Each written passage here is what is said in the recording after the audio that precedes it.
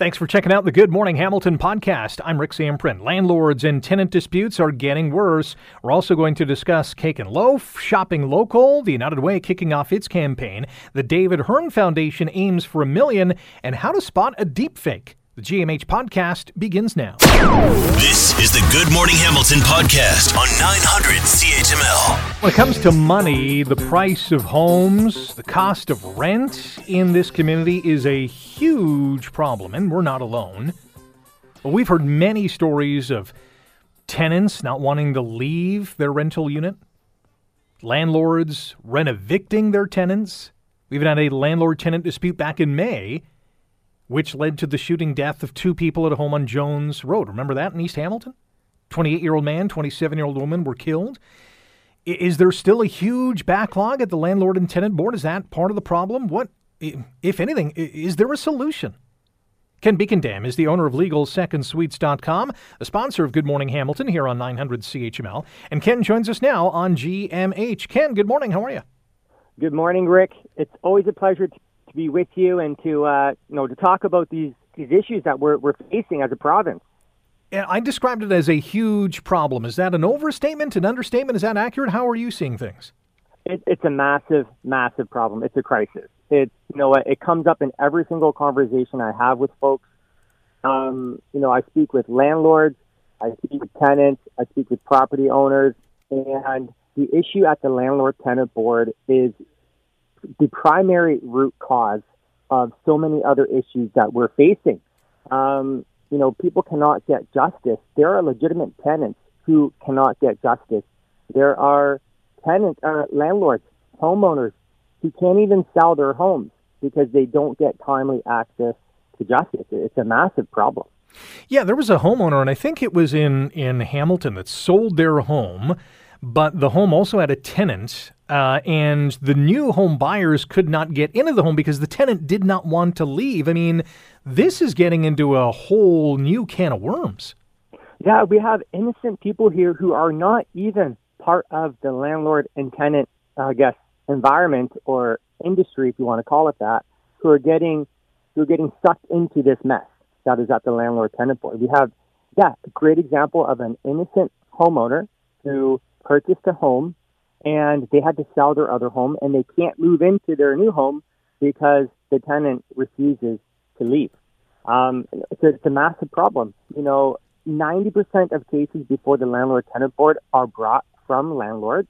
And if you look at those cases, 90% of those cases are due to non-payment of rent.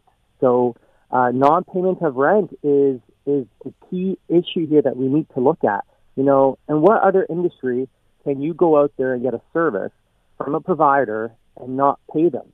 You can't go into a restaurant, a nice restaurant, get a nice, beautifully cooked meal, have great service from the waiter or the waitress and the cook, and then just decide to not pay your bill. And then not only do you not pay your bill, then you decide to stay there. And then now these restaurant owners are forced to give you breakfast in the morning and to give you lunch and to give you dinner and to heat the building and pay the hydro and pay the water bills and continue to give you service because they can't remove you from their restaurant. This is the exact same thing that landlords are facing with tenants who refuse to pay the rent, and we can't get timely access to justice to get them out. It's a problem. And from that standpoint, I'm assuming these landlords just can't call the police and say, hey, you got to arrest this person because they're not leaving my home. Exactly. Any sort of, if it's a landlord-tenant dispute, the police do not get involved. It has to go to the in front of the adjudicator. And the problem is we have a severe lack of adjudicators. We need 10 times as many adjudicators here in the province to address the backlog of cases. We have like 38,000 cases that are stuck in the queue. And in some cases, some people aren't actually getting in front of an adjudicator for like 2 years, 24 months. And for some of these, especially the small mom and pop landlords, the everyday investor, we're not talking about the large REITs here. We're talking about everyday mom and pop investors. They can't afford months and months and months of non-payment of rent. right? They still have to pay the mortgages. They still have to pay the property taxes, the insurance, and, right now in our province, we need 1.5 million homes to be built, okay? Property owners are feeling it very hard right now. We have, in the city of Hamilton, as an example, they're talking about a 14% property tax increase. We're talking about a 20% water rate increase. We have rental licensing bylaws. We have rent eviction bylaws. We have short-term rental bylaws. Like, it is very difficult for a property owner to want to rent out their property or rent out a unit with what is going on right now. It's way too difficult out there. We're disincentivizing folks from actually getting into the housing industry and creating rental units because of the backwards policies that we have. Got 90 more seconds with Ken Beekendam, the owner of LegalSecondSuites.com, as we talk about issues at the Landlord and Tenant Board. And for that organization to clear its backlog, it's going to take a while. Is there any sense on whether or not the government or someone is jumping in to hire more adjudicators? Is there a plan at least? Well, they have invested a little bit more money into hiring more adjudicators. But look, the government is not taking it seriously. You look at Ukraine, for instance, our governments have spent, they've already spent $5.6 billion on Ukraine. They're promising up to $8 billion, with a B, billion dollars to Ukraine for justice for Ukraine. What about justice for people right here in Ontario who are not getting justice at all? Why don't we invest $1 billion into the Residential Tenancies Act and clean up this mess? We need government investment into it, and they're just not taking it seriously. Yeah, it sounds like they need a lot of money and a lot of help in this regard. Ken, we'll leave it there. Thank you for your time today. Yeah, thanks, Rick. All the best. Ken Beekendam, owner of LegalSecondSuites.com. You can join Ken and I on the Building Hamilton Show, brought to you by LegalSecondSuites.com. The next episode is on October 7th here on 900 CHML, and that show begins at 10 a.m.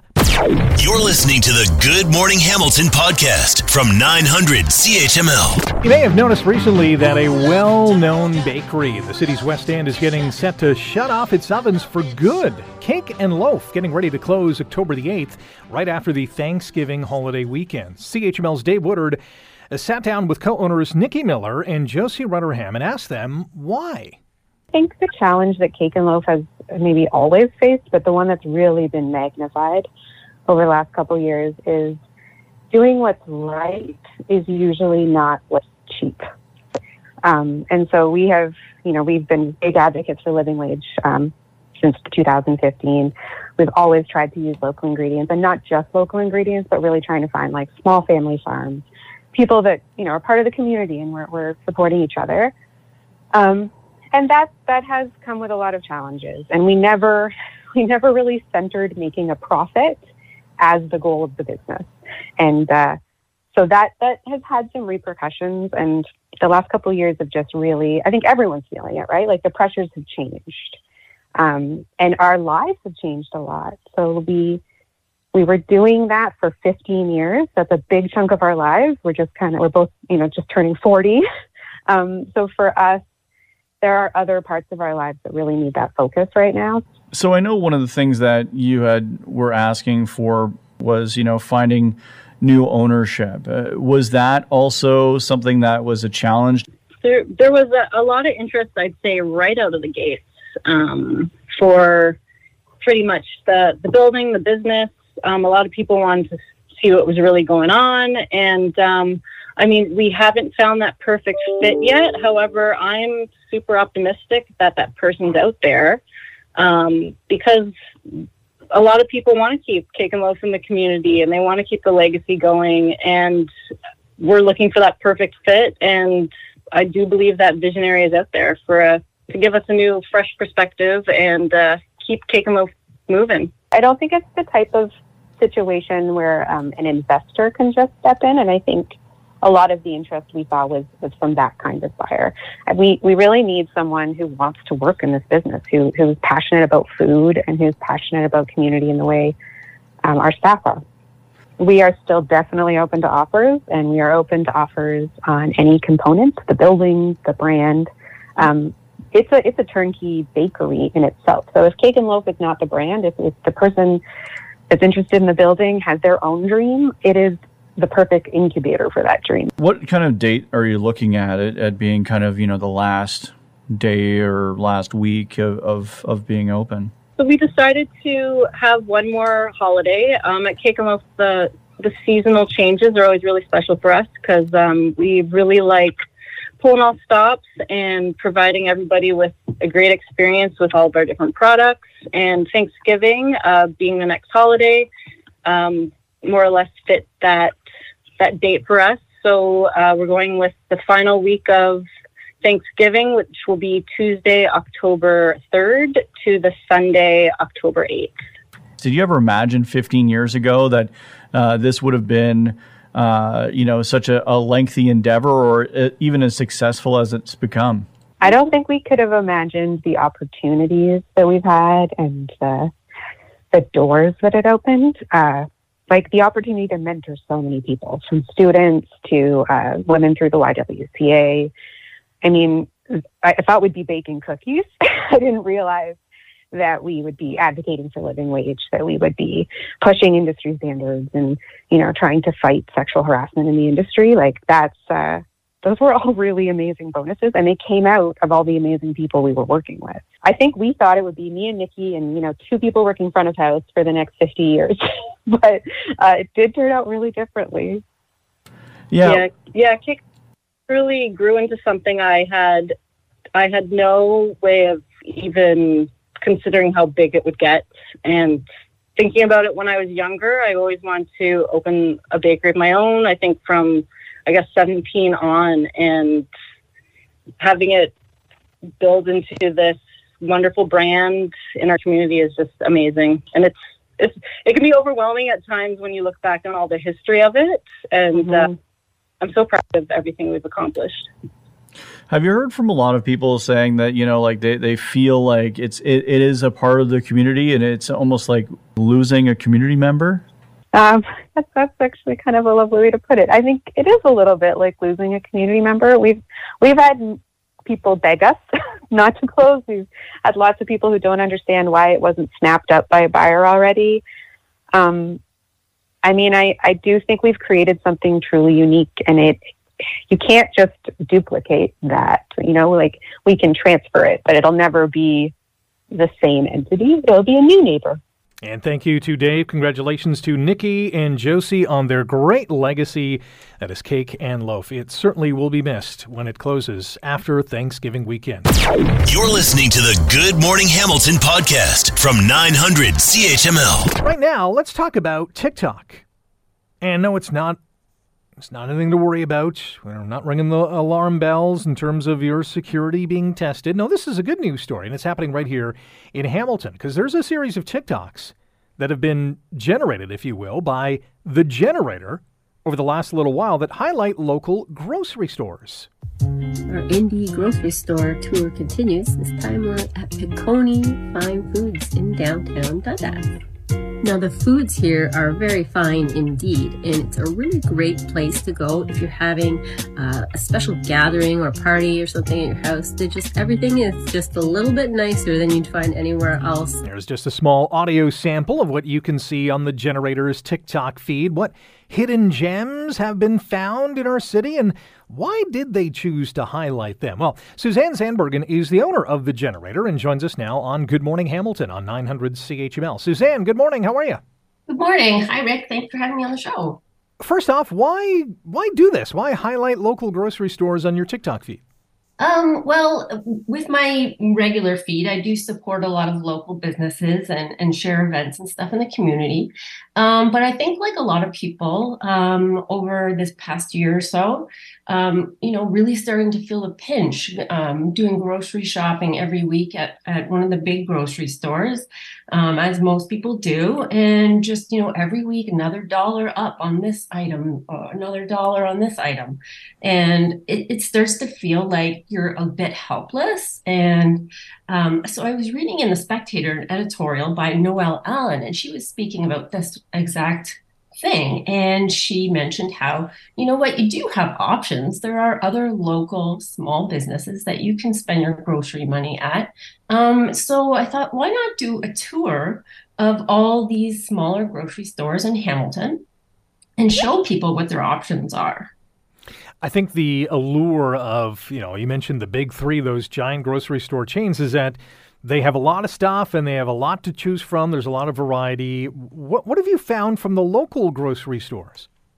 It's definitely a different experience, right? Yeah, you don't get that, aisles and aisles and aisles of choice and that kind of thing in one-stop shop maybe. But it's been so much fun visiting all these different places, and they have different types of foods and brands and everything that you've never seen before. And you can visit different cultures and experience different foods. And so it's been really fun. And I try to incorporate different stops when I'm out in the city, different parts of the city, so that I can visit as many different grocery stores as I can. Suzanne Zandbergen is the owner of The Generator. They've been posting, Suzanne's been posting TikToks over The Generator's feed about local grocery stores and how we should be shopping local and supporting these mom and pop shops, for lack of a better term. And you've also uncovered some hidden gems in the community. There's a lot of feedback from followers on your TikTok feed that say, wow, I didn't know this existed. Yeah, no, that's true. A lot of the suggestions that I'm getting, you need to try this place or that place. That's really how I'm building my list of what to check out. One really great one that I discovered was Fittis Wholesale Produce in the west end of Hamilton. I know a lot of people already know about it, but I had never been. And it's just very wholesale. You go in there, it's not pretty, but there's like everything you need. Very, very fresh, and the deals are like amazing. Yeah, from a competition standpoint, how are these local grocery stores standing up when it comes to cost? Because as we know, the price of food is a major issue in this community and this country. Yeah, that's true. And that's sort of what sparked me to do this journey. And I didn't really do it to try to save money. That wasn't the main goal. It was more like, okay, food prices are going up everywhere. How can I do a little good with my spending, at least, instead of just pouring more money into the profits of a couple of big chains. But I have found some really good deals along the way, which is always fun to discover. But in terms of pricing, I find that the small places, they're at least keeping up with the prices of the big places. And often they have much higher quality items as well. So you pay a bit more for that. I think you had the example there of Peconi in Dundas. Definitely, a little bit more expensive, but it has things that you wouldn't find in the grocery store. If you wanted to have a party or something, it's something special. So there's lots of different options out there. How many of these local grocery stores did you visit before this TikTok series started? I think I'd only been to maybe one or two. And Barton Lettuce is on my list, and I just love that place. So I go to that all the time. So I had to feature them. But most of them were brand new for me, like Salty's Medina on the Mountain. Like I would never think to go in there, but now that I have, I will definitely go back. It's really cool. It has a restaurant inside and everything, and it's awesome. What has been the biggest surprise in visiting these local grocery stores? I think it's surprising to go in and realize how accessible they are for anyone. So I went to Canton supermarket, again, an Asian market. So I thought, they're not really going to have food that I want to buy, but I went in and they had tons of plant-based foods. That was a huge surprise. I didn't think that. And I'm vegan. So to me, that was a huge surprise. And so each one kind of has these surprises inside that you don't know until you go and check them out. Last one for you. What is going to be the next stop on the Generator's TikTok tour? Somebody pointed out to me there's I think it's called Punjab Market in the East End Centennial, I think. So I want to check that one out for sure next. But I have a bunch that I want to go check out. That sounds like an exciting venture. It's an awesome trip around the city in terms of local grocery stores. You can check out The Generator on TikTok for Suzanne's latest installation. Looking forward to it, and thank you for the time today. Thank you so much. That is Suzanne Zandbergen, the owner of The Generator. You can check them out on TikTok for their latest video coming up. There's been some hidden gems, as we mentioned, and I'm sure the next post will be just that. You're listening to the Good Morning Hamilton podcast from 900 CHML. Well, the United Way has kicked off its 2023-24 campaign, and it has already managed to raise some money in a very unique way. Kristen Jacob is the Vice President, Marketing and Communications at the United Way of Halton and Hamilton and joins us now on GMH. Kristen, good morning. How are you? Rick, good morning. I'm doing wonderful. How about you? I'm good. You guys kicked off the campaign in style on Saturday. What did you get up to? Yeah, we certainly did. Oh, well, we just pulled some planes, a 200,000-pound Airbus to be exact. That sounds like a lot of fun. It was great. Yes, we held our annual plane pull for United Way with our co-host UPS out at the Hamilton Airport on Saturday. Nice. So how much money did you raise? At last check, I literally just checked about 30 seconds ago, and I'm happy to say we've raised over $175,000. Wow, that is amazing. So do these planes move? Like, are people able to pull the plane? Yeah, absolutely. So the way that it works is we have teams of 15 individuals who get together and, you hold on to like a tug of war rope, and they're able to pull a 200,000-pound cargo jet. Oh my gosh. How do you do? Wow, that's amazing. Yeah, everyone dug in deep and, they knew they were doing it for a fantastic cause. So we got it moved, and we had top prizes for the team that was managing to be able to get it across the 50 meters across the tarmac the quickest. And we also had some prizes for our top fundraisers as well. Wow, that is amazing. $175,000 is a great way to kick off the campaign, but I know the goal is much higher than that. What are we looking at this year? Yeah, this year we've got a really ambitious goal. $12.5 million is what your United Way, Halton, and Hamilton are looking to raise this year. How does that compare to past years? It's an increase, definitely. Last year's goal was 11 million. And, what we've been seeing is that with a number of our different programs that the United Way supports, the need is just getting greater and greater. And much like your poll for today, a lot of those topics are on the minds of absolutely all of those in our community. So we looked at that number from last year and decided we need to do more. So 12.5 million is what we're looking to do this year. And happy to actually announce that we have this year a brand new community match. We're calling it our Local Love Community Match. And what that means this year is that for every $4 that gets raised by United Way, Halton, and Hamilton, an additional $1 will be topped up by some very generous community members and local organizations that have all chipped in to say, we know the need is great. We're going to help do more. Wow, that is amazing. And certainly that $12.5 million goal, $1.5 million higher than last year, hopefully will be reached sooner rather than later. When is the deadline to reach this goal?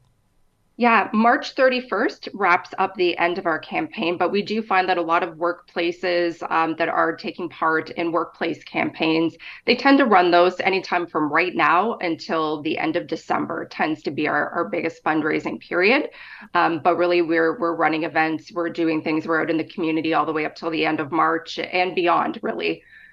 Kristen Jacob is our guest on Good Morning Hamilton on 900 CHML. Kristen is the VP of Marketing and Communications at the United Way, Halton and Hamilton. Raised more than $175,000 with a good old-fashioned plane pull on Saturday at the Hamilton Airport in association with UPS. And the fundraising goal this year, as you heard, $12.5 million. Let's talk about the need in the community. What have you at the United Way noticed in Hamilton? In Hamilton, it's very consistent with across a lot of the different communities. So, we've seen that, the current economic crisis is having such an impact. And, with all of the economic uncertainty, it's tough on folks. The increasing inflation, like you mentioned, food insecurity, housing insecurity, and affordability. These are all really common things that we're seeing happening around the community. And for United Way, we tend to focus on three buckets or areas for Hamilton and for the other communities that we serve, where we really want to focus on poverty to possibility. So really helping promote financial security and independence. healthy people and strong communities. So really helping our neighborhoods' health and well-being. Mental health has been a huge factor with that over the course of the last few years, of course, with the pandemic.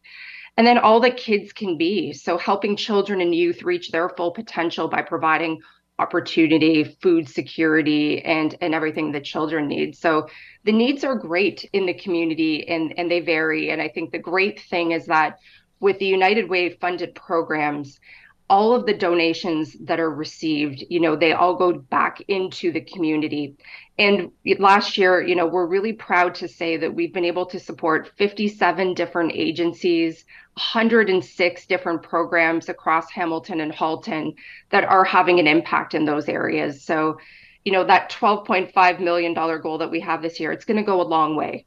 And that's an important stipulation. We got about a minute because the money that's raised here stays here. It doesn't go into a big pool where it's shared across the country. If you're donating, it's going to the local United Way. Absolutely. It stays within the community. And, that's why we had such a great turnout with our local Love Community Match, because it's built by the community for the community. And our listeners can donate online, uwhh.ca. Again, the website, uwhh.ca. Kristen, thanks for the time. Best of luck with this. We'll catch up with you towards the end of the campaign. That sounds amazing. Thanks, Rick. Kristen Jacob is the Vice President, Marketing and Communications with the United Way Halton and Hamilton. Again, uwhh.ca. If you can donate, they would greatly appreciate it. That is for sure. You're listening to the Good Morning Hamilton podcast from 900 CHML. There is a great cause that you can donate to, and that's the Alzheimer Society of Canada. And to that end, the David Hearn Foundation Golf Tournament is being held today at the Brantford Golf and Country Club with a goal of surpassing $1 million in donations for the Alzheimer Society of Canada. Joining us now is the pro golfer from Brantford himself, David Hearn, who joins us on Good Morning Hamilton on 900 CHML. David, good morning. How are you? I'm good. Thanks for having me, Rick. Are you in tournament mode today? You got the red shirt on. You ready to go? Yeah, I'm ready to go. It looks like we got a really nice day for it, so I'm obviously up and at it early here and ready to go. It's at the Brantford Golf and Country Club. Money raised goes to the Alzheimer Society of Canada. Why the Alzheimer Society? Yeah, that's a good question. When I was in a position to start our foundation and look to raise monies for something, it was a pretty easy decision for me. Alzheimer's is something that kind of ran in my family. A number of generations have struggled with it on my mom's side of the family and my dad's side as well. So it was a pretty natural fit for me to try to raise funds for those in need. We're trying to care for, family members with Alzheimer's because I kind of saw it as my family went through it. So, we're doing a great job with our foundation so far. And like you said, we're very proud of the fact that we're going over $1 million raised for our local Alzheimer's chapters to be able to continue to do the great work that they do every day. Would you have ever believed you would have got to $1 million this quickly? I don't think so. I had started the foundation in 2015, and I was playing very well on the PGA Tour at the time, and like I said, it was a great opportunity for me to leverage my success that I've been having on the PGA Tour, and I had no real goal in mind of how much money we'd raise or how far we would go with it. So here we are, 8 years later, surpassing this $1 million mark. I'm very proud of it. It's been a lot of work. It's been a lot of fun, and I have a lot of respect for the people that work in this nonprofit world and the work that they do. So. It's pretty cool to think we're passing that milestone, and people keep saying what's next, and I don't know. We're just going to see how far we can go. Maybe we'll go for $2 million. We'll keep trying to raise funds and make our golf tournament as entertaining as possible and keep people coming back. Absolutely. It's a great benchmark to already hit and many more millions, I'm sure, to come. Our listeners can get more information online at dhfcharityclassic.com or check out the Alzheimer Society of Canada webpage as well, alzheimer.ca. I understand today, David, you're going to be involved in a skills contest at the Brantford Golf and Country Club? Yeah, so what I do usually is, as the host of the tournament, I try to make sure that I get a chance to talk to everybody who's here. We have over 100 players today. I think we got 112 players or something like that. So, I don't want to just play with one group all day. I usually sit on a par 3 and we do a little beat the pro contest and try to let my ego not get in my way and make sure a few people beat me. So, I was going to say, do you relent a little bit? Because I know you're a competitor. Yeah, well, it's hard to turn off the competitive fire, that's for sure. I think, maybe early in the day, when the competitive fire is still going very strong, people are getting a tougher David Hearn than maybe later in the day when, I've hit the shot already 25 times. But that's all right. It's all in good fun. So, yeah, we still hand out a prize at the end of the day every year. So that is tremendous. And that's the fun of these types of tournaments is meeting people like you, donating to a great cause, and having fun. At the end of the day, that's what we all want people to have. I think so, and I think charitable golf tournaments have been done for a long time, and I think that the shift now is trying to make it as much of an entertainment experience as we can on the golf course. So we have lots of good activations on the course today, and hopefully it'll be fun for everybody out there, and we'll raise good money in the meantime. So yeah, we're looking forward to the day. In reference to your pro golf career, where are you at right now? Yeah, I'm kind of in a little bit of a funny stage right now. I still have PGA Tour status. They call it veteran status. So if you've been on tour, I guess, for a long time, or you've won tournaments, you get lumped into this category if you're not playing as well as you were, which I'm kind of doing. So I'm kind of in this sort of limbo zone where I'm getting into, maybe 8 to 10 events a year, which isn't quite enough to really be competitive. But that's part of the reason I'm in this category. So I'm fortunate to be still given a PGA Tour card every year, but I'm working as hard as I can to try to improve my status, get into more events, and try to be, more competitive. But, at my age, it's not as easy as it was when I was 24 years old. And, it's, just like every sport, it's getting bigger, faster, stronger. So it's impressive to watch this younger generation play. I feel old saying that, even though I don't feel old, but, it's kind of where it's at. So I get asked now a lot more than I did when I was younger, how long until the Champions Tour, and it's getting closer. So I'm going to try to stay competitive as long as I can, and that's obviously in my sights a few years down the road now. Well, you've certainly had a phenomenal career in golf, on the PGA Tour, and one of the torch bearers, like guys like Mike Weir and Stephen Ames and others who have really handed it off to this present generation of golfers who are winning tournaments and showing well on the PGA Tour and beyond. David, we'll have to leave it there. Best of luck with this tournament. Again, our listeners can go online, dhfcharityclassic.com. Maybe get involved if you're not today. Next year with the David Hearn Foundation Charity Golf Tournament, all in support of the Alzheimer Society of Canada. David, appreciate the time. Good luck today.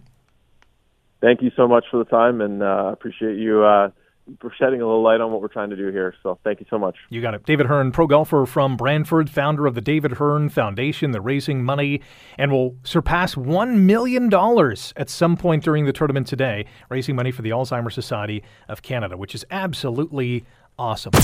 You're listening to the Good Morning Hamilton podcast from 900 CHML. Is deepfake technology going to get worse than what it already is now? Because right now it is, pretty bad. And if you're not familiar with what deepfake technology is, this is basically a video of a person in which their face or body has been digitally altered so that they appear to be someone else. And it's typically used to spread false information. They're deeply fake, if you will.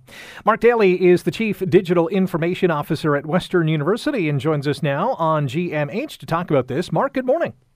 Good morning. Deepfake technology, is it, well, before we talk about whether or not it's getting worse, how would you describe it right now? Right now, it is already shockingly good, and the rate of improvement is absolutely magnificent. And this is coming from a visual aspect. It's hard to tell whether or not this person that you're seeing on your screen or tablet or whatever is really that person. It is so good now that I basically don't trust video anymore. Wow. So how much worse is it going to get? Well, the technology is going to get better, which means that the societal and social implications for us are going to get worse. I think we actually have to start treating video the same way we treat text. You wouldn't automatically believe something that you read on Twitter, and so you shouldn't automatically believe something just because you saw it on YouTube. Are there any red flags or warning signs or hints that can provide the viewer to say, all right, I'm not sure this is real? Yeah, so the most important tool, as always, is critical thinking about the media you consume. So if you see a person behaving in a way that violates your expectations for that person, you should be deeply skeptical of that video. So how is this being used, and who is using it? Everyone is using it from a range of really positive uses in creative industries. People who are differently able use this as an opportunity to create artwork that would otherwise be inaccessible to them. Fantastic for education and training. You can create historical reenactments to really engage students. But of course, there's negative uses too. It can easily be used to propagate misinformation. There's security and privacy risks where individuals' likenesses can be used against their interests. And of course, that opens a huge range of ethical concerns too. We all know that bad actors have their hands all over this. Should we be concerned about scams trying to get money from us using this deepfake technology? Yep, absolutely. That's the security concerns. There's already been very high-profile cases where voice deepfakes in particular have been used to commit significant fraud. When it comes to elections or election ads, are we seeing these things being used as well? I think where you'll see them be used is by small independent actors. I don't think you'll see large campaigns use them because the legal consequences are too great. But I think you will see this sort of grassroots propagation of deepfake videos, especially as we're moving into the U.S. election next year. Mark Daly is the Chief Digital Information Officer at Western University. We're talking about deepfake technology and how it's so good, yet so bad right now, and it's only going to get worse or better, however you want to describe it. And when it comes to the go forward or years from now, where do we see this going or evolving in? Are there other kind of horizons we don't really want to approach with this technology?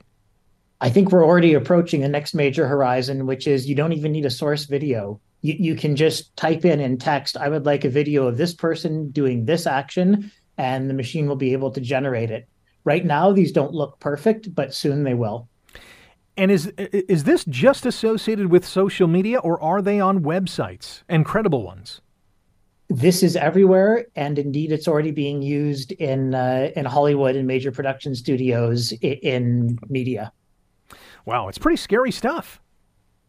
There are so many good uses to which this could be put, but like any technology, it can also be used for bad. Absolutely, and we're seeing some of that too. Mark, I really appreciate your time this morning. Thanks for pulling back the curtain and giving us some details of deepfake technology. Thank you. And it's Mark Daly, Chief Digital Information Officer, Western University. I mean, you can't really trust anything you see in here today. You can trust in this. What you're hearing on your radio right now is real. This is not an AI bot or a deepfake recording of me. This is actually me. So you can trust in that. Thanks for listening to the Good Morning Hamilton podcast. You can listen to the show live weekday mornings from 5:30 to 9 on 900 CHML and online at 900CHML.com. The Good Morning Hamilton podcast is available on Apple Podcast, Google Podcast, and wherever you get your favorite podcast. I'm Rick Samprin. Thanks again for listening. And don't forget to subscribe to the podcast. It's free, so you never miss an episode. And make sure you rate and review.